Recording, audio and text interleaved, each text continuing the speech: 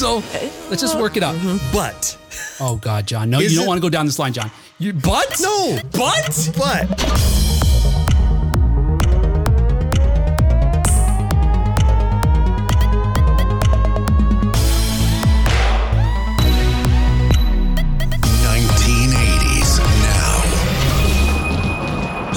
Welcome back to another episode of 1980s Now, a weekly examination of the importance of 1980s pop culture and its influence today. Hey, my name's Will, and joining me as always are my friends, Kat and John. Hey, guys. Hey, guys. Hello, hello. And don't forget to check out John on his own podcast, Gen X Grown Up Podcast, YouTube channel, other things. Empire. A cool Rubik's Cube holder that I have. Oh, Whatever keeps us busy. I have one of those too. Yeah, that's right. Yeah. Thank you. Hey, on today's show, we're going to be chatting about some of the hits from hit 1980s songs that it's a mix of songs that were scandalous. And Okay. what we're going to wonder is whether they would fly today or not. And some of them, quite frankly, I want to know how we were able to get them on the radio back then. Or trying to imagine like what our parents would think. Because gratefully, in a sense, I don't listen to the radio now, so it's tightly controlled what we listen to, you know. My youngest is a teenager, so I don't worry about what she's going to hear anymore, really. But back then, I don't know, some of these songs we're listening to later, it's like, what were my parents concerned when this came out? I mean, you know. You're assuming that our parents listened to it.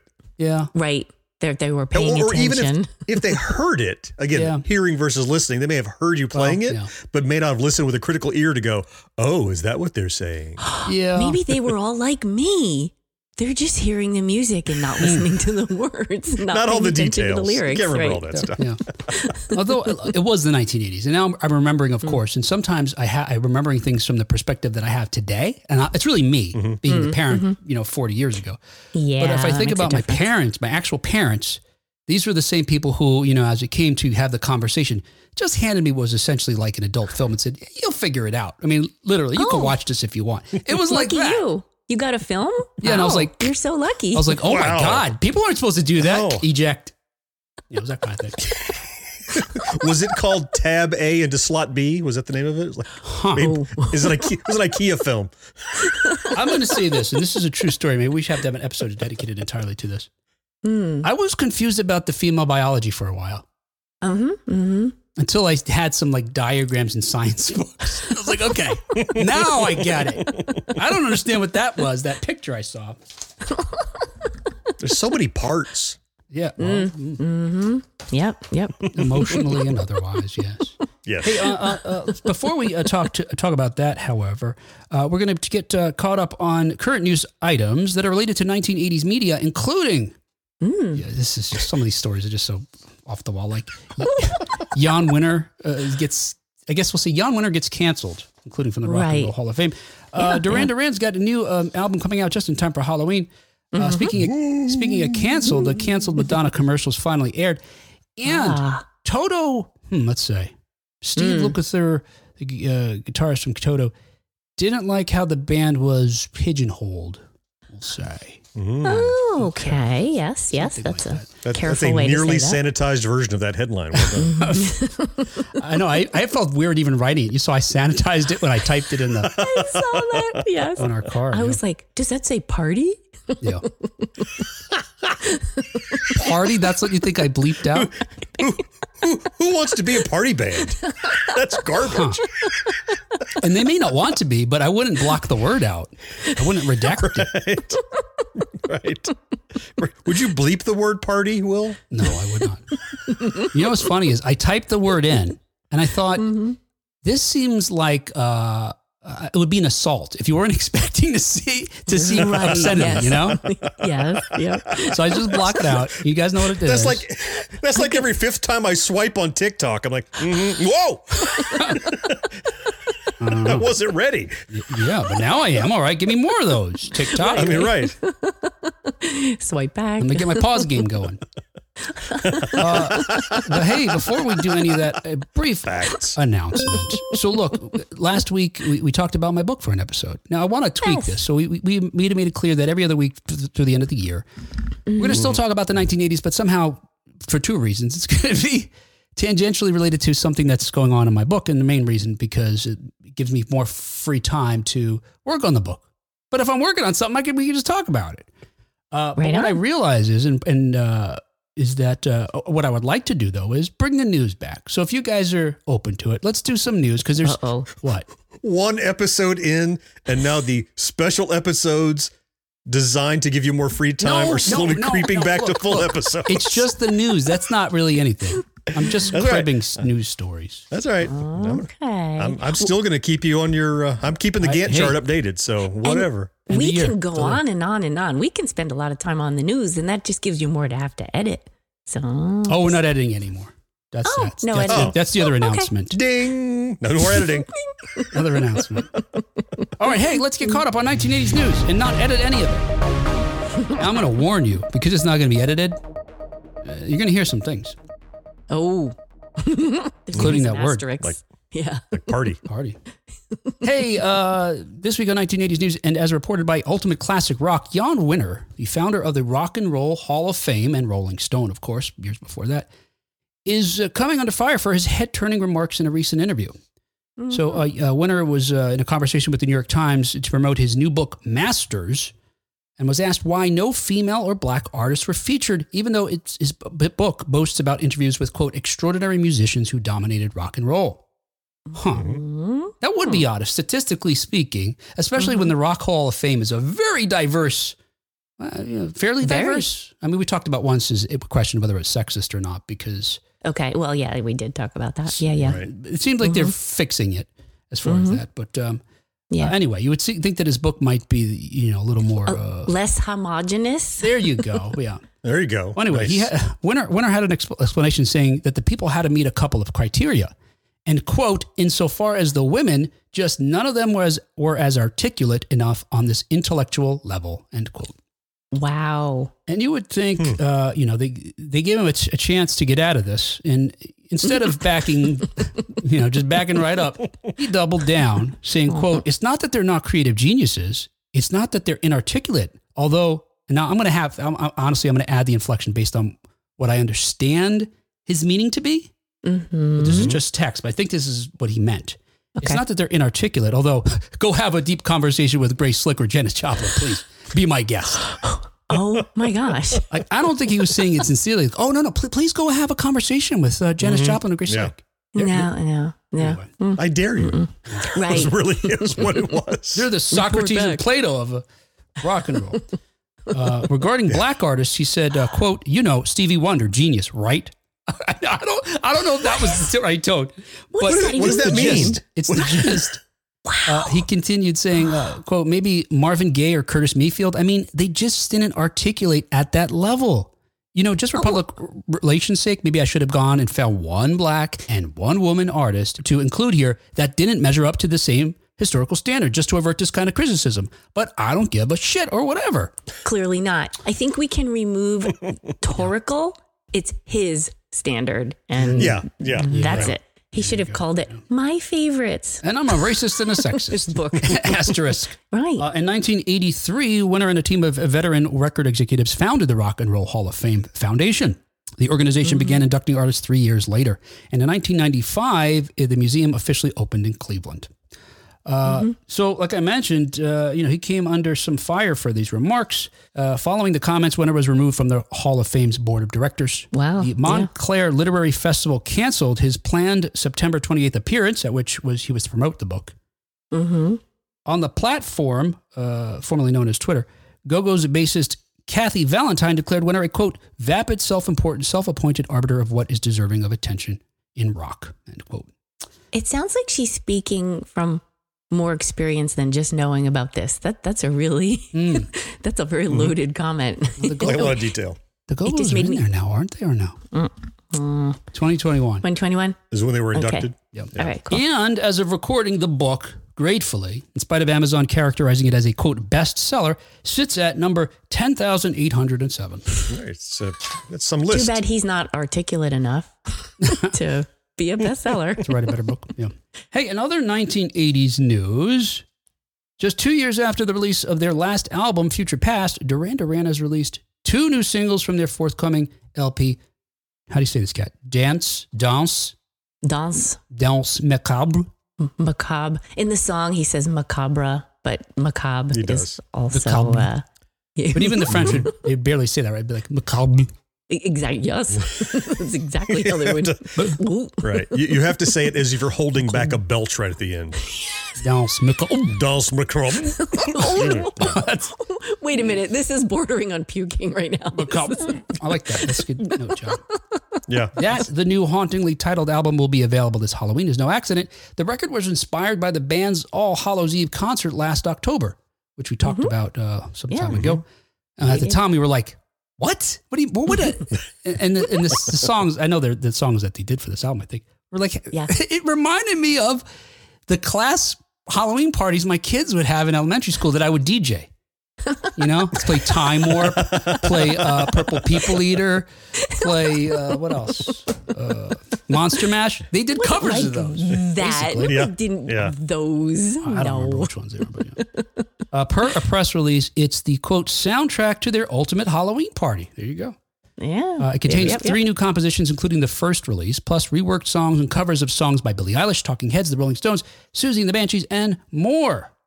Mm-hmm. According to the keyboardist Nick Rhodes, the most important member of the band. No, I'm just kidding. He's the controller. He is pretty awesome. You're saying that because you're the controller here. He said, quote, the record metamorphosed through a pure organic process and was made faster than anything since our debut album. Yeah. Yep. That's a really nice way of saying we rushed it. I mean, it's covers of Halloween music. Yeah. Children's Halloween party music. Plus and 3 originals. For clarity, Kat, are you saying they don't cover Monster Mash? Because, I mean...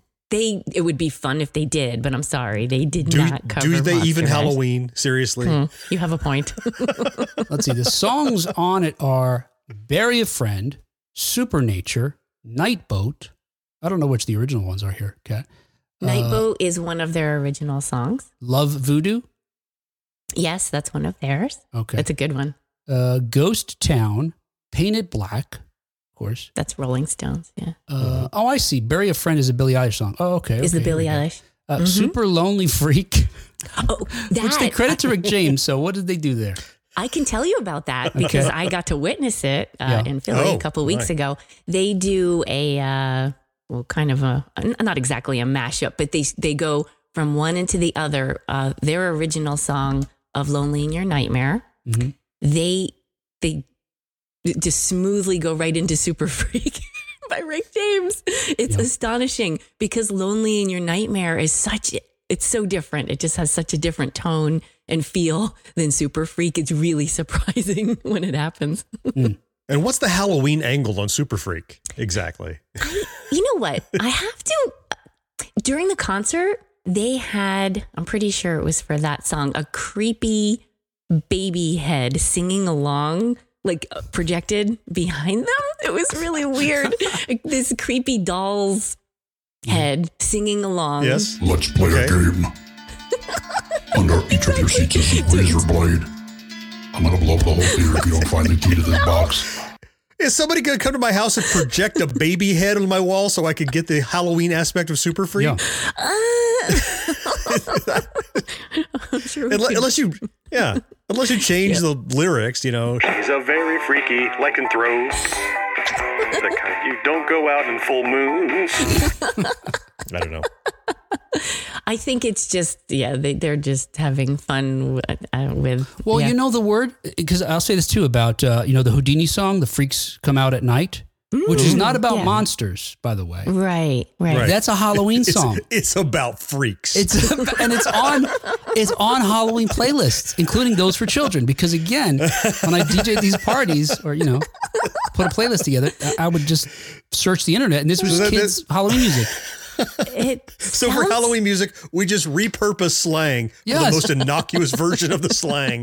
When I said freak, I meant like monster freaks, you know. The kids think that. When Ice-T puts out his Halloween album and talks about all the freaks he's hanging out with. It's just a haunted house. It really is. Right. If only we could somehow use the word ho. It's the way you say it. You go, ho. Oh, there you go. Then it's okay. It's a ghost call. Somebody say ho. NWA at the next 6th grade Halloween party. Oh, better have my money. The first track released in early September was the titular one, Danse Macabre, translating to Dance of Death. Consequence of Sound described it as having a pulsing dance rhythm and spooky ooky vibes, while wailing synth lines escape like souls from a lake of purgatory. Whoa. Wow. What a description. It's kind of like that, actually. And Black Moonlight is the second of the 3 original tracks the band have created for their upcoming Halloween-inspired, mostly covers, album. The track sees them reunite with legendary Nile Rodgers. Yes. Who's their longtime friend and frequent collaborator and tour mate. I thought you called them freaky collaborator. Freaky members. Freaky collaborator. What am I even saying? The very freaky collaborator. Of course, the Chic co-founder previously produced Duran Duran's 1986 LP, Notorious. Yeah. What else did he do? He did other things for them. Nope. He did the Reflex. He made the Reflex great. He made it awesome, went from okay to great. Yeah. So any song where you stutter he was responsible for. Oh no, does he stutter? Flap. No. Oh. No. No. Song. I know, but I thought maybe you were onto something, John. No. I thought maybe you were really onto something. It was a misunderstanding. You thought that was the way he was composing it. And really it's a verbal tick. Mm-hmm. Actually, that's so funny because he also did a song with them in the aughts or somewhere, Pressure Off. Mm-hmm. And there's a part that goes, oh. See? Wow. So the Halloween album, it'll be Super freak. Is something wrong with your CD, dude? I'm streaming. What are you? It's the internet. And very exciting news also is that former Duran Duran guitarist Andy Taylor is featured on one track. He recently, by the way, just as an aside, he recently revealed that the reason he quit Duran Duran was due to creative reasons, and it was not personal. Of course, we've been following Andy's journey because nearly 5 years ago, he was diagnosed with stage 4 prostate cancer. And gratefully, he is still with us. Yeah. According to Taylor, he said in August that a nuclear cancer medicine had effectively extended his life for 5 years. Nice. Yeah, which is amazing. Yeah. Maybe you could have it again in another 5 years. Just keep going. Danse Macabre will be available October 27th. Excuse me. I can't wait to hear this episode in that section. I'm not adding any vomiting or belching noises. John provided it all already. It's just perfect, yes. As reported by CBS News, a canceled Madonna commercial has finally been aired. So we're going to be talking about controversial songs from the 1980s. And this involves one, although we're not going to talk about it later. In 1989, Madonna started on a Pepsi commercial that never saw the light of day until now. That's because the commercial was to premiere sometime after her Like a Prayer music video came out. And as a result of the video being scandalous, Pepsi canceled the commercial. Okay. Yeah, it's because the commercial features her singing the song while holding a can of Pepsi, essentially.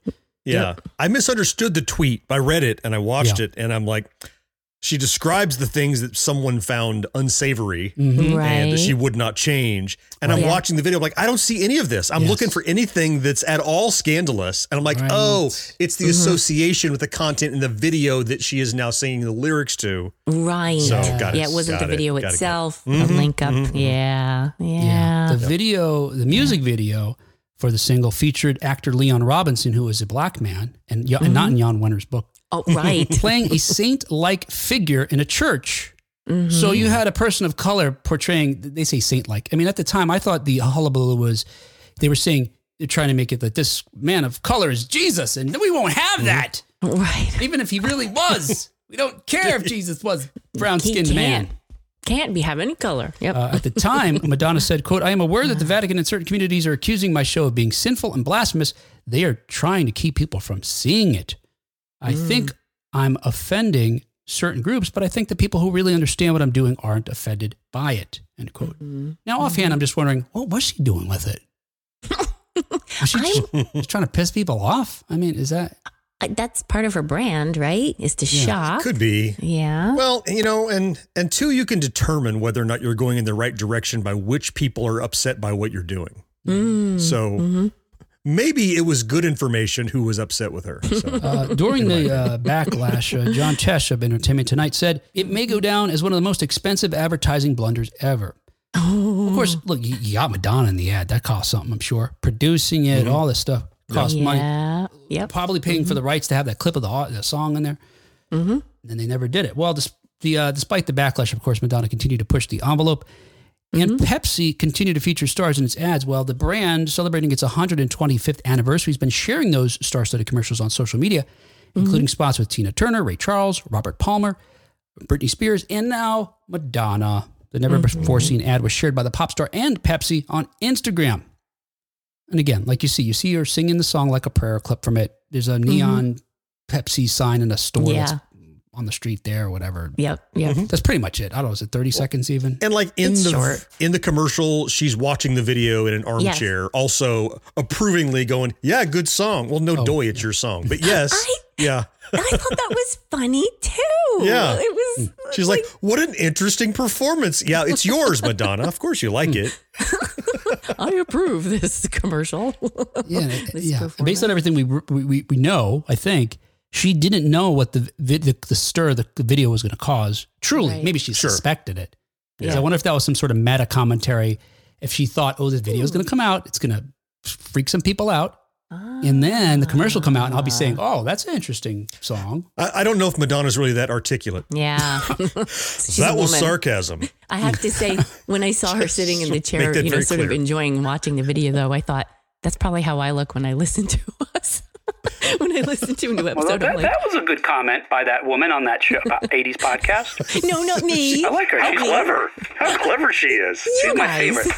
You guys. Not me. Hey, another 1980s news. Steve Lukather doesn't like how Toto was pigeonholed. All right, we'll get to the actual word. Toto guitarist and co-founder Steve Lukather is not fond of the way the band was ultimately. He's not fond of his pigeon? What?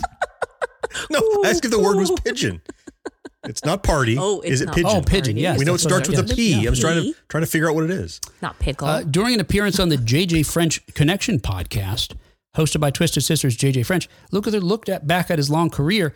When the subject of Toto's breakthrough single Hold the Line came up, French noted how heavy the song sounded. Okay. I'd hoped to pull a clip of that song. I forgot, though. It's Hold the Line. Down, down, down, down. Love is always on time. Down, down, down, down. There you go. Now you heard it. That's perfect. I'll work in the real song. I'll cut this out, John. Yeah. Then I'll put in the real song. Wait, no editing. You said no editing. Oh, that's right. Right. Hold the Line became a top 5 hit for Toto in 1978. 78? Yeah, what's that? They did look rather 70s. I watched the video. They were looking pretty late 70s. Are you saying in the video the band looked like it was the 70s? Or the band members now look like they're in their 70s? Which thing are you saying? Or are you saying both? Probably both are true. But in the video, they looked late 70s. I see. Style. Well, at the time, Lukather said that we wanted to come out rocking. We were a rock band. But then the label started putting out all the ballads and everything, and they put us in the pussy band category. Whoa. Not pigeon. Got it. Not pigeon, not parrot, not party. We know what the implication is, that it was kind of I guess more like soft rock, right? Is the idea. Right. Yeah. They weren't a hard rocking band. And I'll be honest, I thought of them that way too. But for this article, even drawing the connection between, or remembering that among Toto's catalog is Hold the Line and stuff other than Africa. Right. And Rosanna. And Rosanna. Which is funny because, like he says, the label put him in that and they started pulling out the ballads. But he and Dave Paich, they wrote the songs. Like they wrote them. They wrote these hit songs. So we don't want those on the radio, though. Those are that's just for us super fans.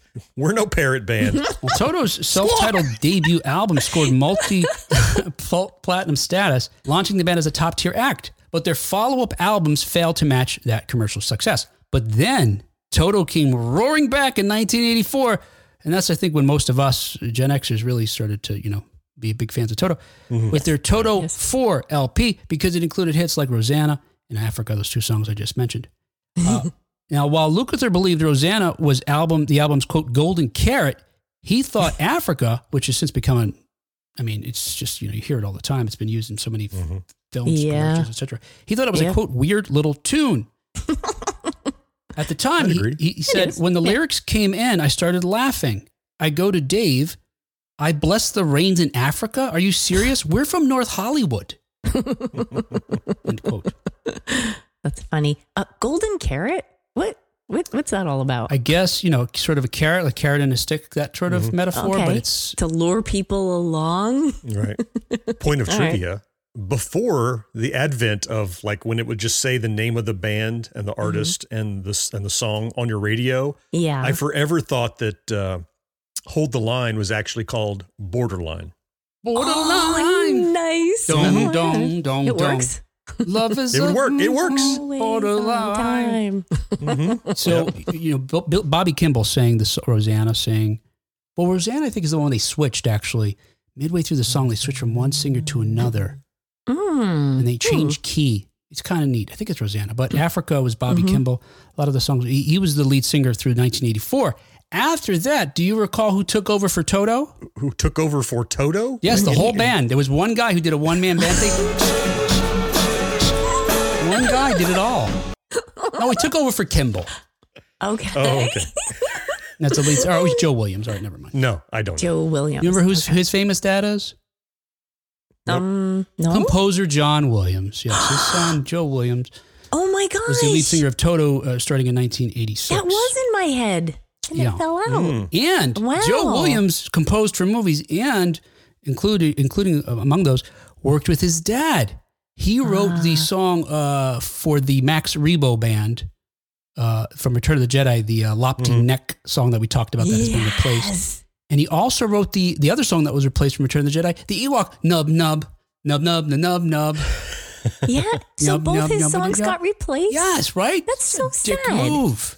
Man. Did he have a falling out with his dad? And when his dad was selecting songs to replace, he's like, just get rid of all my I songs. can't imagine his father was involved in we should don't replace think this. No. Oh, no. I mean, I think he wrote the new songs that replaced them, but I don't know. He wasn't his idea. I was just Speaking of trying to make it a whimsical scenario. Speaking of that, I got a final news story that I've added last minute here for you guys. Oh, good. Just came in hot off the press.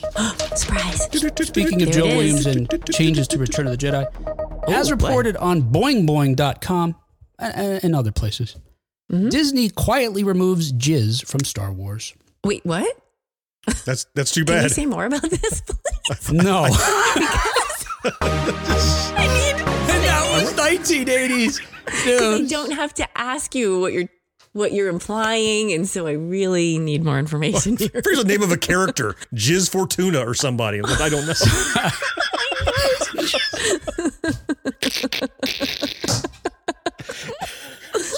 I just heard it. John laughs like that. Jizz Fortuna. Takes time for sound to get all the way to where it was. So a book came out called A Certain Point of View, Return of the Jedi. It's a new short story collection celebrating the 40th anniversary of the film. It was just published in August. A book features an incredible lineup of authors, including Saladin Ahmed, I'm going to say, Mike Chen, Alyssa Wong, all contributing in continuity stories that retell key moments of Jedi from the perspectives of different characters in the film. It took me a full 30 seconds after Will cracked up to get that. Okay. Now I'm taking a full step back because remember when Will was concerned that, well, we don't want to just like sideswipe you with a word that you're not prepared for. Yeah. So we're going to call it pickle and party. We're going to call it parrot. Jizz. Whoa. I don't even know why you guys are upset about this. What's jizz? I'm not upset. It's not upset. Is jizz a bad word? I'm just reporting the news. It's a curiosity. I'll say what John said a couple weeks ago. And whatever you're thinking is in your head. I didn't put it there. I'm just reporting the news. This is literally a headline that I read online. Now, because that's the definition of the word, there's no rational reason I should think it. One of the stories in this book was by Star Wars creative art manager Phil, let's say Szostak. It focuses on the character of Max Rebo, who we just mentioned. He's the blue skin leader of the band who plays like the funky keyboard. Yes. In Jabba's palace. Now, by the way, when you said Jizz Fortuna, what the delay and what ultimately happened was, do you remember in Mel Brooks' Spaceballs, Pizza the Hut? I Mel Brooks the Jizz Fortuna character like almost instantly in my head of what he looked like. And that's why I had to pause for a second there. You are welcome. But so according to the original novelization of the film, back in 1983, Rebo is known as what was called in the book a jizz wailer. The 1995 short story collection, Tales from the Mos Eisley Cantina, further established that jizz is in fact a popular style of music in the Star Wars universe, practiced not only by the Max Rebo Band, but it's also the kind of music by the infamous house band at the Cantina in Mos Eisley. And yes, Disney did wipe out a lot of the stories from the canon once they purchased Lucasfilm. Okay. But is it the wiping of the jizz? I'm just imagining the new scenario, that T-shirt that says, Max shot first. That is no. We got to beat him to the punch. Quick. We got to get some shirts made quickly. Now, although Disney wiped out a lot of the books from the canon, in 2017, the company published a new novelization of Return of the Jedi written by Ryder Wyndham, which reestablished jizz as a part of the Star Wars canon. But jizz is conspicuously absent from the Max Rebo story in this new book that I told you about. Instead, the writer describes the genre of music performed by Max Rebo's band as jazz. It's another misspelling of jazz. J-A-T-Z. Zostack writes, quote, "Jats came to be known as by many names, some less palatable than others," end quote. Oh, man.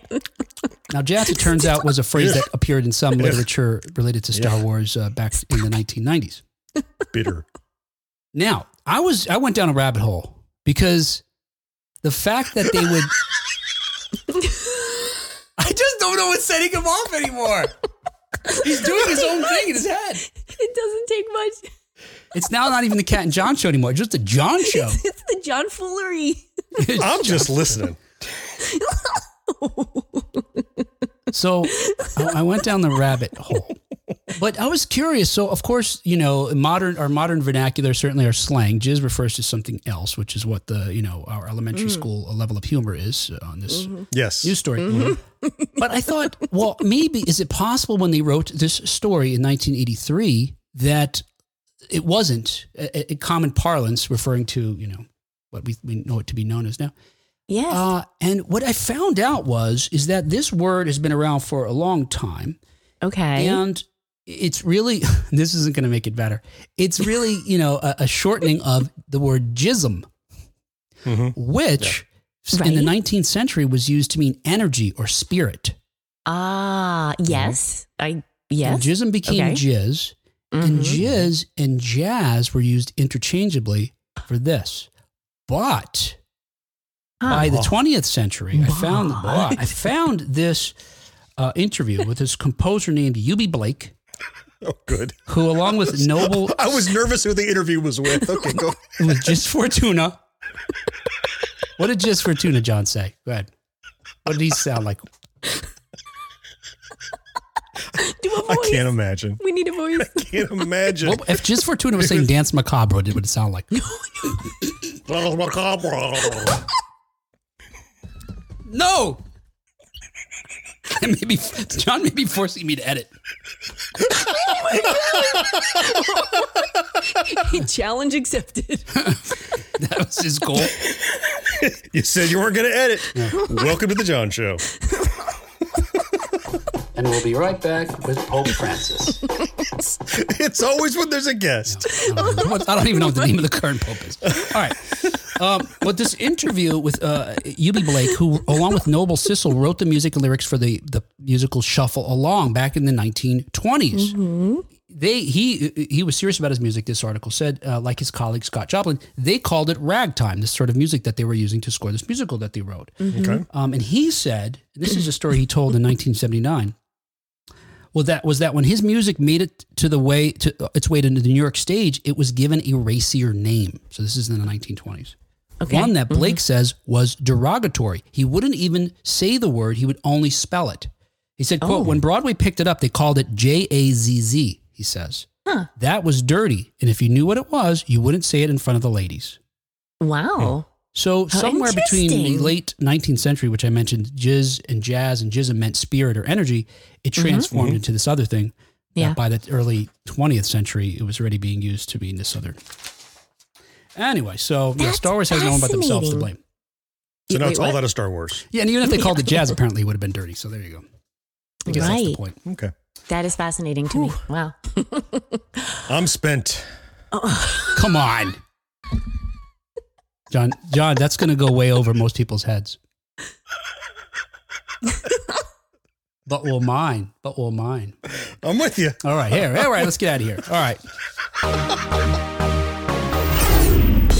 Hey, our independent podcast is brought to you every week by folks just like you. So if you'd like to help us out, please follow us on the podcast platform you're listening to right now. Subscribe to our YouTube channel. Share an episode on Facebook. All of these actions just take a moment and are 100% free. But if you'd like to chuck in a buck and help us keep publishing the show week after week, please visit us at 1980snow.com/support to find out how you can send us $1 or $2. And thank you so much. It means a lot. I'm just shaking my head. Like a catcher in a baseball game. She's shaking off these plates. Nope. No, not doing that one. Nope. Edit that part out. Nope. I'm doing my own editing right here.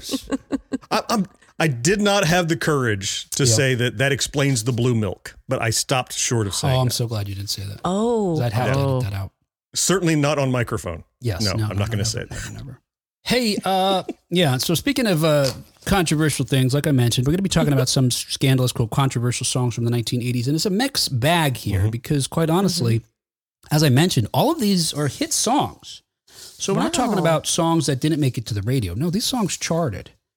And at the time, they weren't thought of controversial. And I guess what the thing we're talking about now is whether could hear them on the radio today. And there's lots of different reasons why, or we may or may not. And again, like I mentioned, I'm just amazed that some of these made it on the radio back in the 1980s. So curious. I'm also wondering if any of them are from the Filthy 15 or any of that. No, they're not. All that. No, not even that. Okay. All right. Yeah, I specifically left those off. Okay. And these are we're going to get to them, like Billboard hits, the songs likely that we all would have heard. Oh my gosh, yes, every single one. Yeah. Okay. All right. Okay. Yeah. Cool. All right. And part of this was inspired by the fact that recently I came across this clip from 2019 where Lady Gaga was explaining how when Poker Face was first released, only one radio station realized that she was saying something obscene in it. Oh. And as a result, then they were forced to, create an edited or censored version. Okay. But I feel uncomfortable even saying this. But essentially, gosh, and then I'm going to be reaching out to people to be guests on the show, upcoming. Would you like to be part of this? You'll ask them. Among them are people that they would definitely say no, I think. Whatever. What are you going to do? Got to be yourselves. Yes. So I saw this piece recently that Lady Gaga admitted that Kiss FM, I'm not sure which Kiss FM, I'm sure it's a national thing. We had Kiss FM in New York, of course. Yeah. But it was the only radio station to correctly censor the song because during the chorus, she replaces the poker face, poker face. Yeah. And they were the first radio station to catch on, and ultimately then they were, resulted in the song being censored. More stuttering in music. See there? There you go. I was going to say, there it is. Guy. Nile Rodgers. Anyway, okay, so here you go. So let's start with this one. Oh, and by the way, I do have a clip of Giz Fortuna's response to that last story. They were no wonder. That's what he said. So let's see. What should we start with one here? Okay, I'll give you a real easy one. And again, it's just the fact that these were on the radio kind of mystifies me.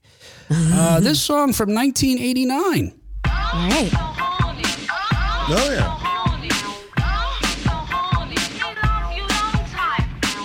Oh, right. So, okay. I mean, even today, I would be surprised if they played Two Live Crew's 1989 Me So Horny on the radio.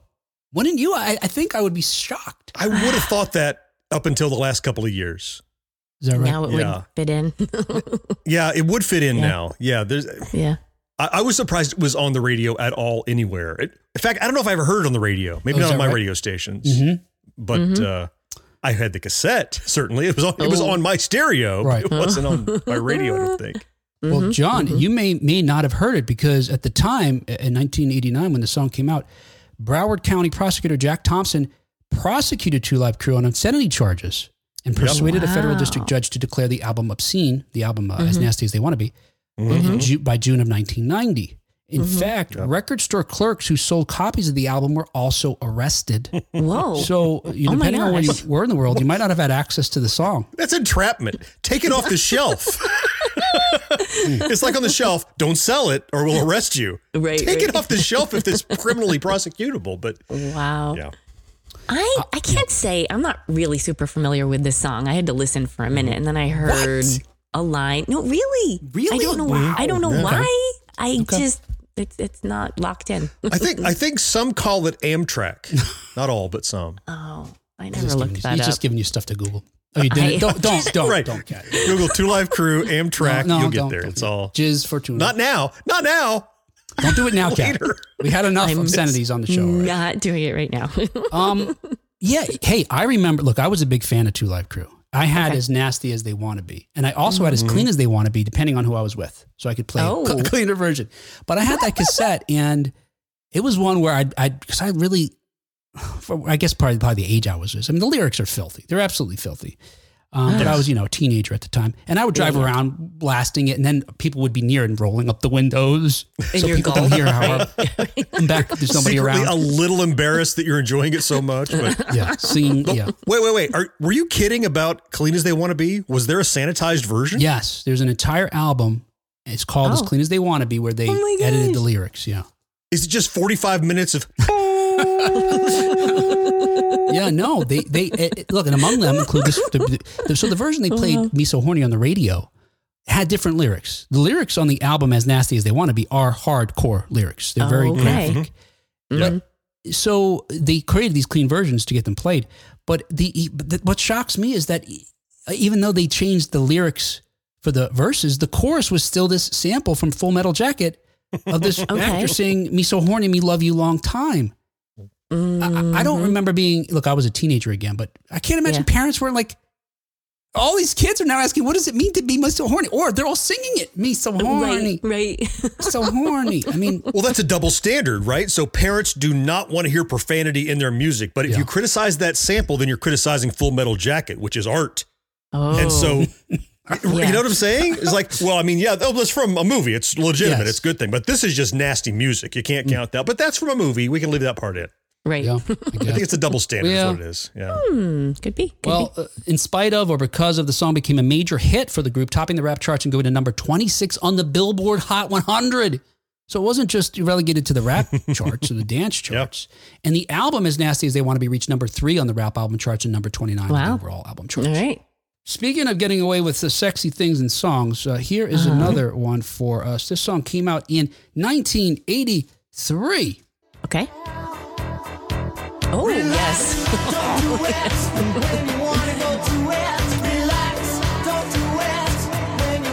I love this song.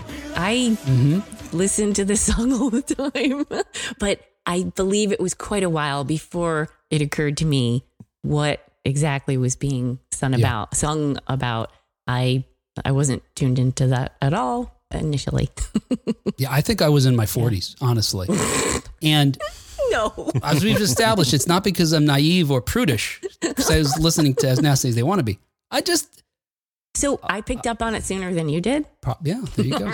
And I, again, as DJing, when this song came out, I was like 12 years old DJing at school dances and stuff like that. I blasted this at Catholic school dances, whenever we played it. And the nuns would have me turn other stuff off, but not this song. But see, it's just euphemistic enough. Right?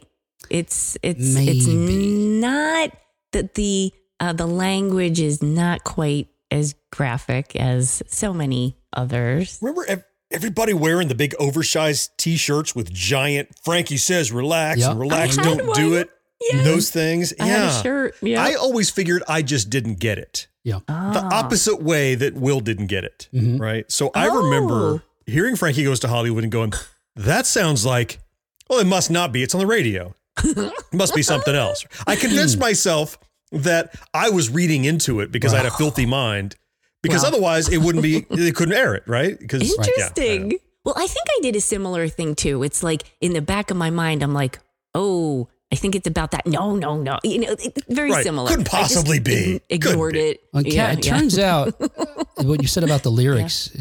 I don't know. I think the lyrics are, if you know, maybe you don't know the words. Now I'm going to play that clip we just listened to. I do. Go ahead. I want you to see if you could tell me what he says in the latter part of the verse here. Mm-hmm. Okay. When you wanna come on, relax. This part here. When you wanna suck it to it, relax. Don't do it. What is he saying there? That's so interesting. It's when you want to sock it to it. That's what I heard? I'm sure that's what I've always heard. I morphed it in my head into something innocuous. Turns out Holly Johnson of Frankie Goes to Hollywood contends that the sock it to it line is misheard. The actual lyric, he says, is when you want to suck, chew it. And maybe because it's misheard, right? Or it's easily misheard because it's kind of a mush of line there. Now, they wrote the song to be provocative. Holly Johnson says that he was walking down the street in London, I think, when he came up with the idea for it, and he started laughing knowing that it was going to be controversial. When the single was first released in November of 1983, it was slowly going up the charts until, of course, it was banned by the BBC. Yeah. This is how these guys pushed the envelope. ZTT Records was their record label, and the co-founder Paul Morley intentionally courted the scandal with promotion of Relax.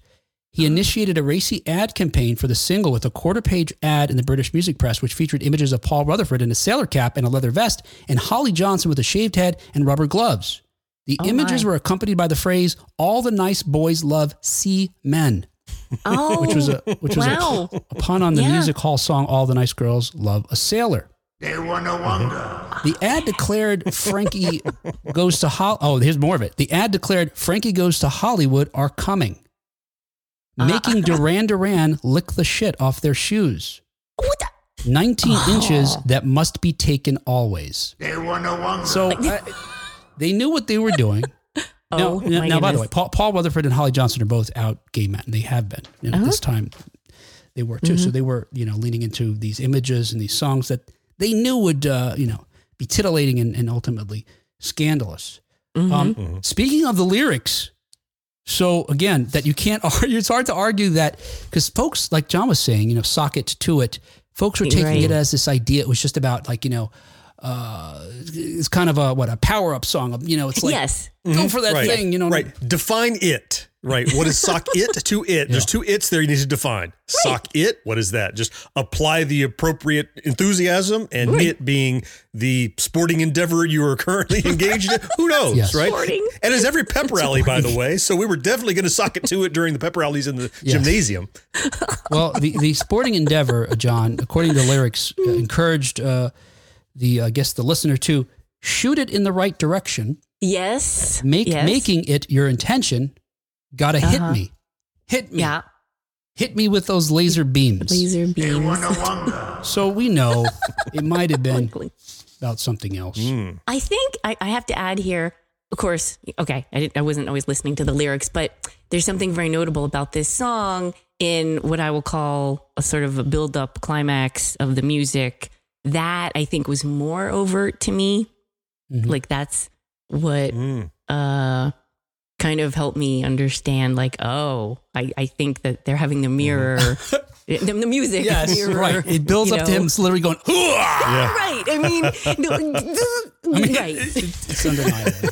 In related stories, Frankie Goes to Hollywood also removed from Star Wars canon. They were no wonder. Now, during the time it was scandalous, they denied that it was about that it was that they denied the sexual innuendo. Said it wasn't about that. But in the 1985 liner notes for "Welcome to the Pleasure Dome," bassist Mark O'Toole wrote, quote, "Everything I say is complete lies. Like when people ask you what Relax was about, when it first came out, we used to pretend it was about motivation, and really it was about shagging." It was about super soaker fights. Yeah. Shoot it the right direction. Hit me. But you wouldn't ask for someone to hit you, though. All right, here's just kind of this is one that always struck me as curious, and I'll tell you what the song is. And okay, so this song, where is it? Here we go. This is 1984's Dance Hall Days by Wang Chung. In a dance hall days. Do you know enough of the lyrics of this song to suspect why it's, in the very least, considered odd? It certainly wasn't considered controversial at the time. But in hindsight, when you listen to the lyrics, it's the only part I can think of is take your baby by the hand and do the first thing that you feel or something in there. John's getting to it. Yeah. Okay. Something in there. There's something about, yeah. Take your baby by the hand, make her do a high handstand. Take your baby by the heel, do the next thing that you feel. Take your baby by the hair, pull her close, and there, take your baby by the ears and play upon her darkest fears. Oh my.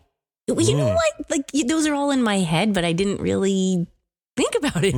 I just. What do you think she's afraid of, really? Probably being dragged around by her hair? Yeah, that's what I was thinking. Or did you have another thing she was scared of? They wanna wonder. It's one even I remember singing along to, but I didn't think anything of it. Yeah. I didn't. Yeah. It's just, I don't know. Here is an easy one, a Police song from 1980. Oh, yeah. This is another song where I just kind of marvel at the fact that this was a hit on the radio. Released in September of 1980 as the lead single from their third album, Zenyatta Mendatta, it reached number 10 on the Billboard Hot 100 and was certified gold. As far as what's controversial lyrics-wise of this song, I think I'd say pretty much all of them. Like the whole song. Yeah, especially as you get into it, it's raining and the bus stop and his car is warm and dry and is it? Is it though? I mean, the first lyric is what? It's a schoolgirl fantasy. This girl, she's in love with her teacher. He's in love with her. Yeah. This girl is half his age. So even if he's just 18, I get all she's that. 9. So let's just work it up. But isn't the entire song him trying to resist the urge to engage with this girl? Well, saying you're amazing.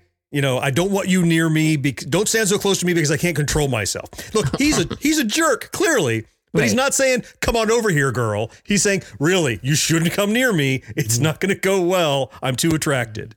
No? Yes, I think that is what he's trying to say. Yes, he's not aggressively pursuing anything, but he also isn't, he doesn't have utmost restraint, obviously. Well, clearly. Right. Right. Yeah. Right. He said, right. He's a teacher. She is a student, half his age. Yeah. And they are being put in situations where he believes he cannot resist temptation that is not only illicit, but illegal. And he's going, I don't think I can handle this. Don't stand so close to me. He welcomed her into his car. Yes, I don't think he should have done that. Already she goes into his car. Yeah. Yep. And then the next verse is about how there's accusations at the school. Right. Yeah. And then the final verse is, it's no use for him to fight it.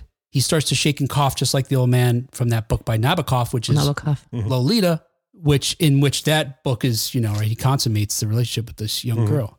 But if you needed any other, reason why this this song is about behavior that would land, Gordon Sumner on To Catch a Predator today. In 1981, Sting explained, quote, I wanted to write a song about sexuality in the classroom. I'd done teaching practice at secondary schools and been through the business of having 15-year-old girls fancying me and me really fancying them. How I kept my hands off them, I don't know.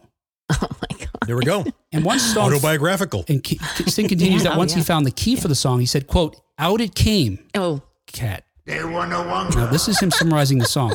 The teacher, the open page, the virgin, the rape in the car, getting the sack, Nabokov, all that. He said that. After he found the key, the lyrics flowed out, and these are the things that it just came right out. And he said that. Yeah. Now, in 2001, though, he denied that the song was autobiographical. And obviously, he's saying it's inspired by these experiences. He's not. He wants to make sure he wasn't saying what he sings about didn't actually happen. Right. Literary references notwithstanding, I didn't read into that song that it actually was consummated, but rather the entire thing was about the resisting the urge. Yeah. Okay. And at the time, right, also being a kid when you was on, it was fun to sing along. You didn't think anything of it. I don't know, being 50 now and having, having had kids, it has a different perspective about it. Well, now she's half my age. She's 26. So rock on. It's okay. Dude. No problem. I got to end this before John gets himself in hot water. Oh, no. I'm just... Is there a new law I don't know about? All right, how about this one? 1980s song, a 1980s song by The Vapors.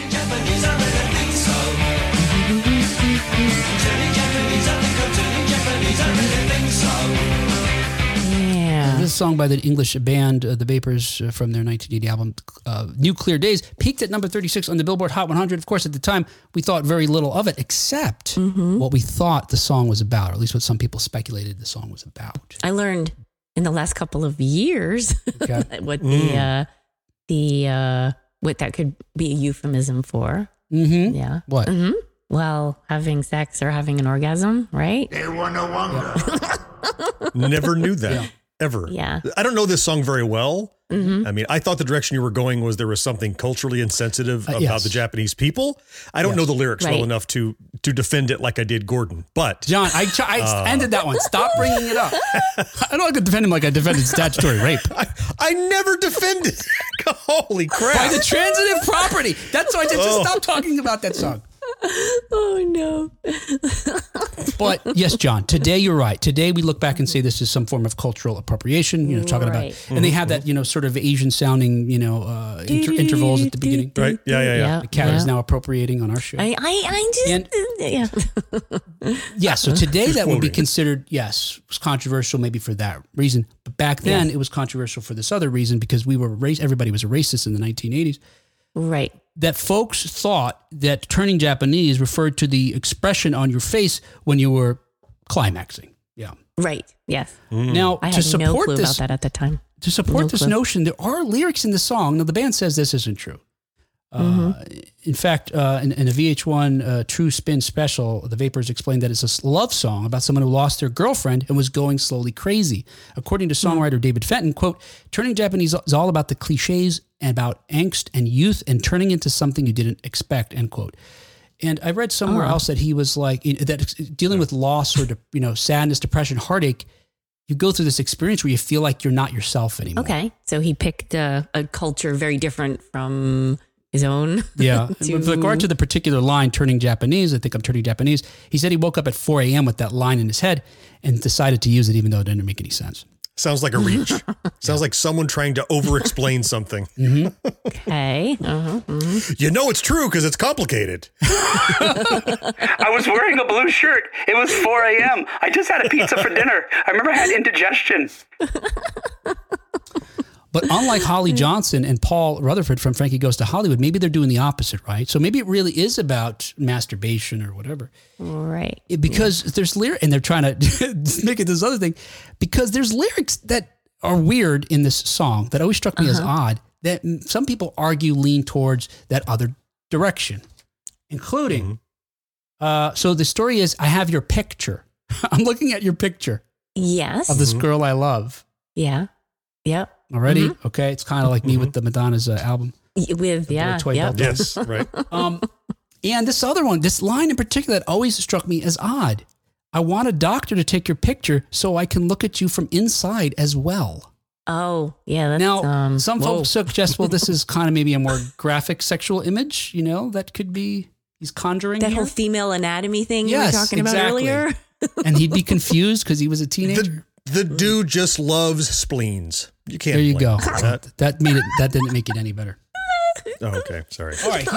Here is another one that made for it kind you. of Speaking of xenophobia, this is from 1983 and it's by Genesis.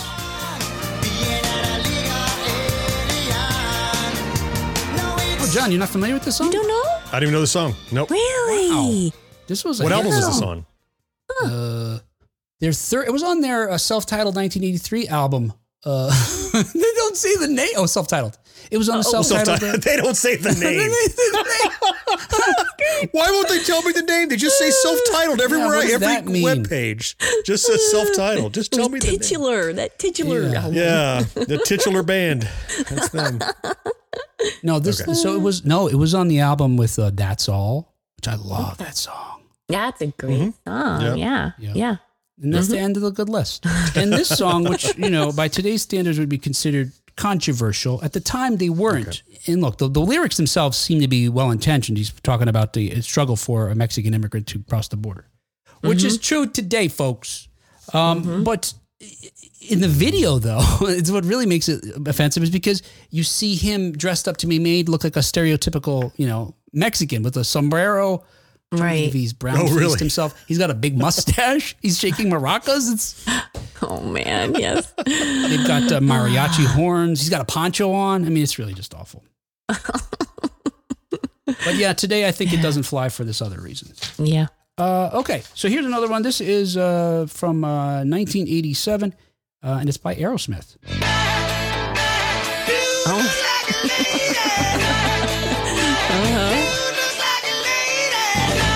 You know this song, John? Oh, yes. Oh, okay. Yeah. This was on Genesis' second album. Yeah, I know. Is that right? Their self-titled second album? All the albums are self-titled? Right. Like Yeah. Toto.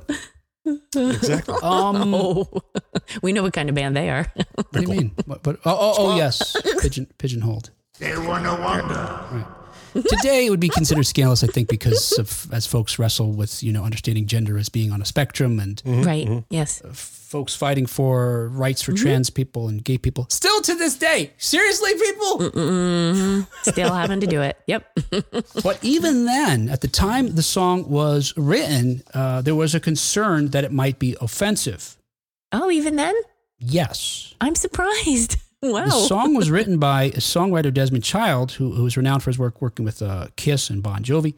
He told Celebrity Access that it was Steven Tyler that came up with the title, Dude Looks Like a Lady, but he turned it into Cruisin' for the Ladies because he was worried that it might be offensive to the gay community. Oh.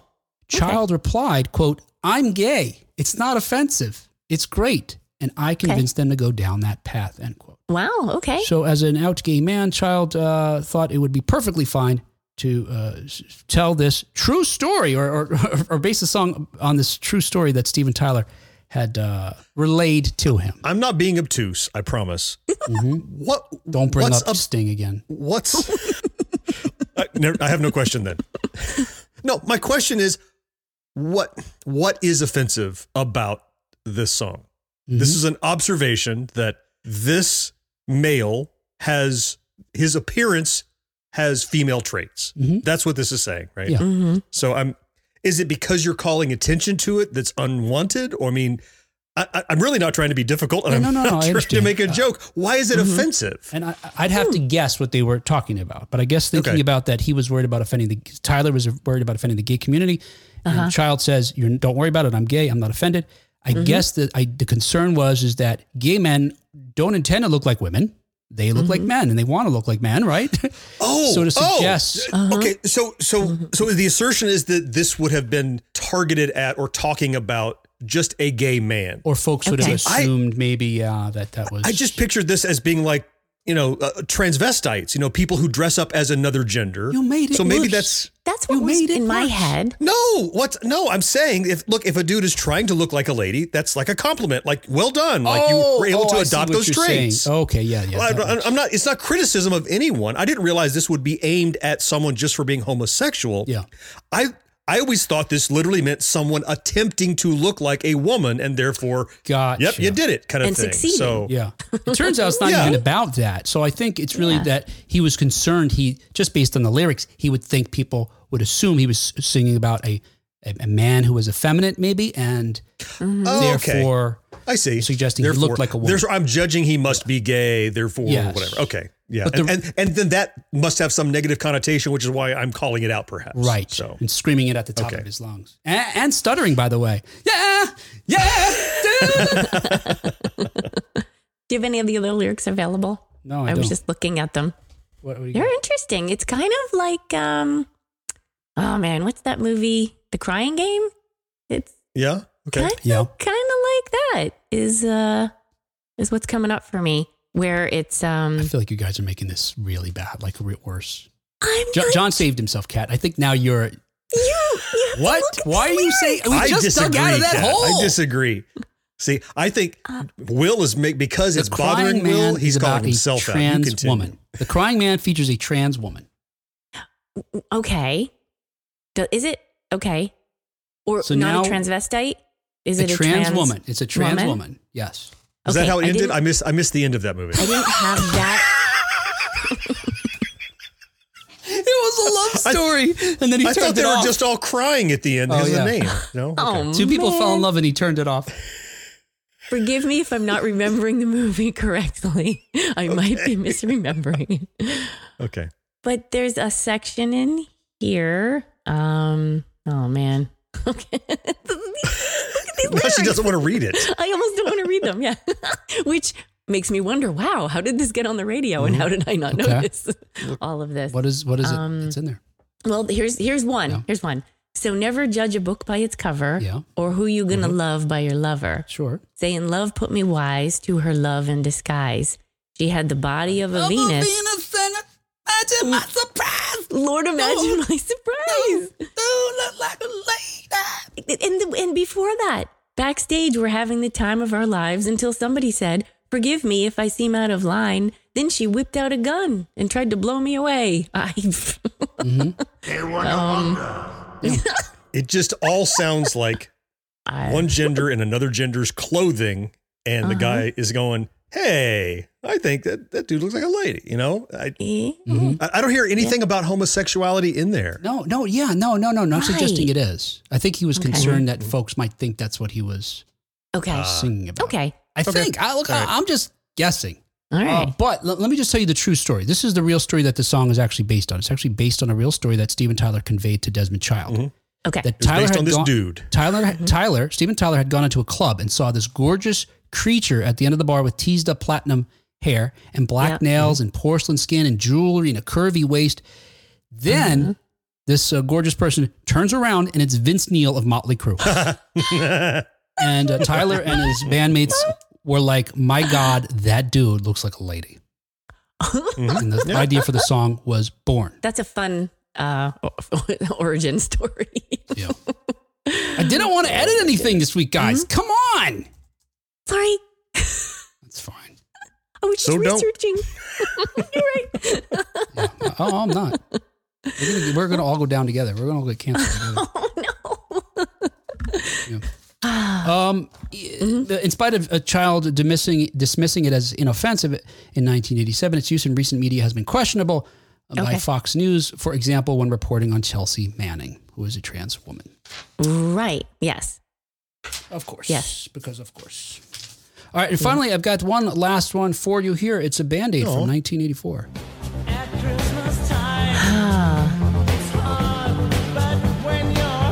Simon.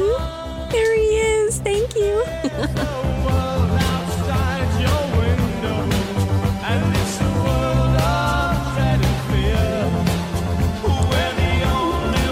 I'm not turning it off.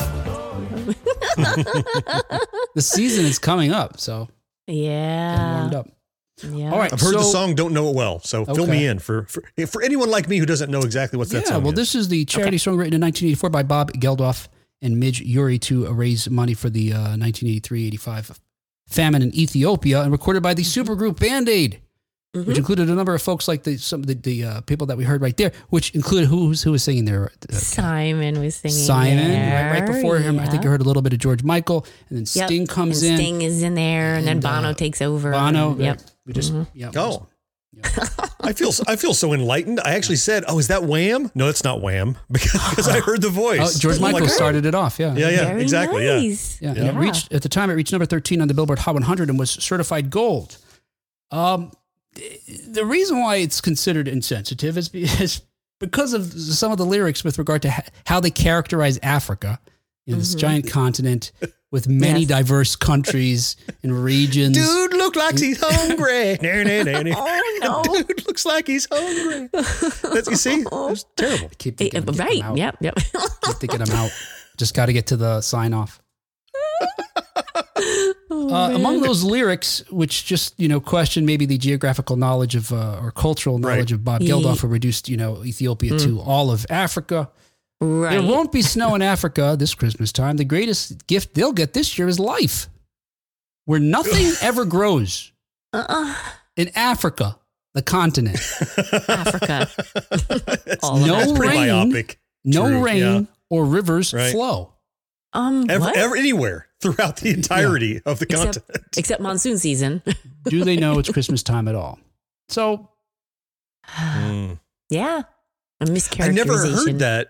I mean, that's because I'm, a North American insulated citizen that doesn't think about those things that way. Who couldn't find Africa on a map? Yes. On a globe. Oh, no. Not John. I meant you're just generic American citizen, not John specific. It's east. Yes. Eventually, everything is east, I think. Yeah. Exactly. Can't go wrong. Yeah, I'm thinking back to Toto with Africa. It's like when you feed a gremlin. Yes. That's right. Yeah. God bless the rains down in Africa. And then here we are hearing it never rains there, though. In Africa. Just Battle of the Bands. So contradictory. What does that pickle band know anyway? Pickles. All right, I think that's all I've got for you here today. All right, look, there's tons of other ones. These are most interesting to me because, like I mentioned, they charted. Yeah. Because there's a number of other songs that weren't as popular that you may be familiar with that have even more scandalous content. But there you go. Can we do another episode on them? Sure. Yeah, we can. Okay. What are you doing tomorrow? That was fun. Yeah. Oh, tomorrow. All right. Hey, that was the. Now I can say this show was the controversial, scandalous episode, I think. Right? I mean, it's all in the edit. We'll see. This is one of those ones where while I'm editing, I'm going to forget that John said Jizz Fortuna, and then I'm going to laugh at the same spot that I laughed when he's.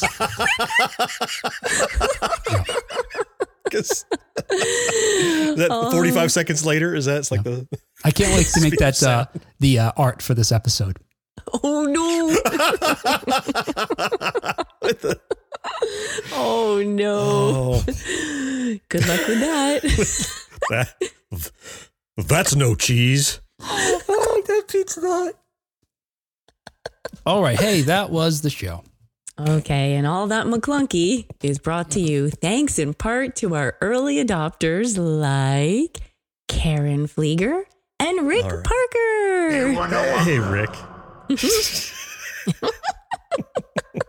And thank you especially to our Secret of Our Success Level Patreon supporters like Nick Guillory, Craig Coletta, Matt Marino, John Henderson, hey John, Brandon Greer, Marcus Taylor, man, and Tony Great. Thank you so much, guys. We so greatly appreciate your support. All right. Hey, next week we'll be talking about some other aspect of 1980s pop culture, including 1980s news. We will talk to you next time on 1980s Now. Until next time. Bye-bye, guys.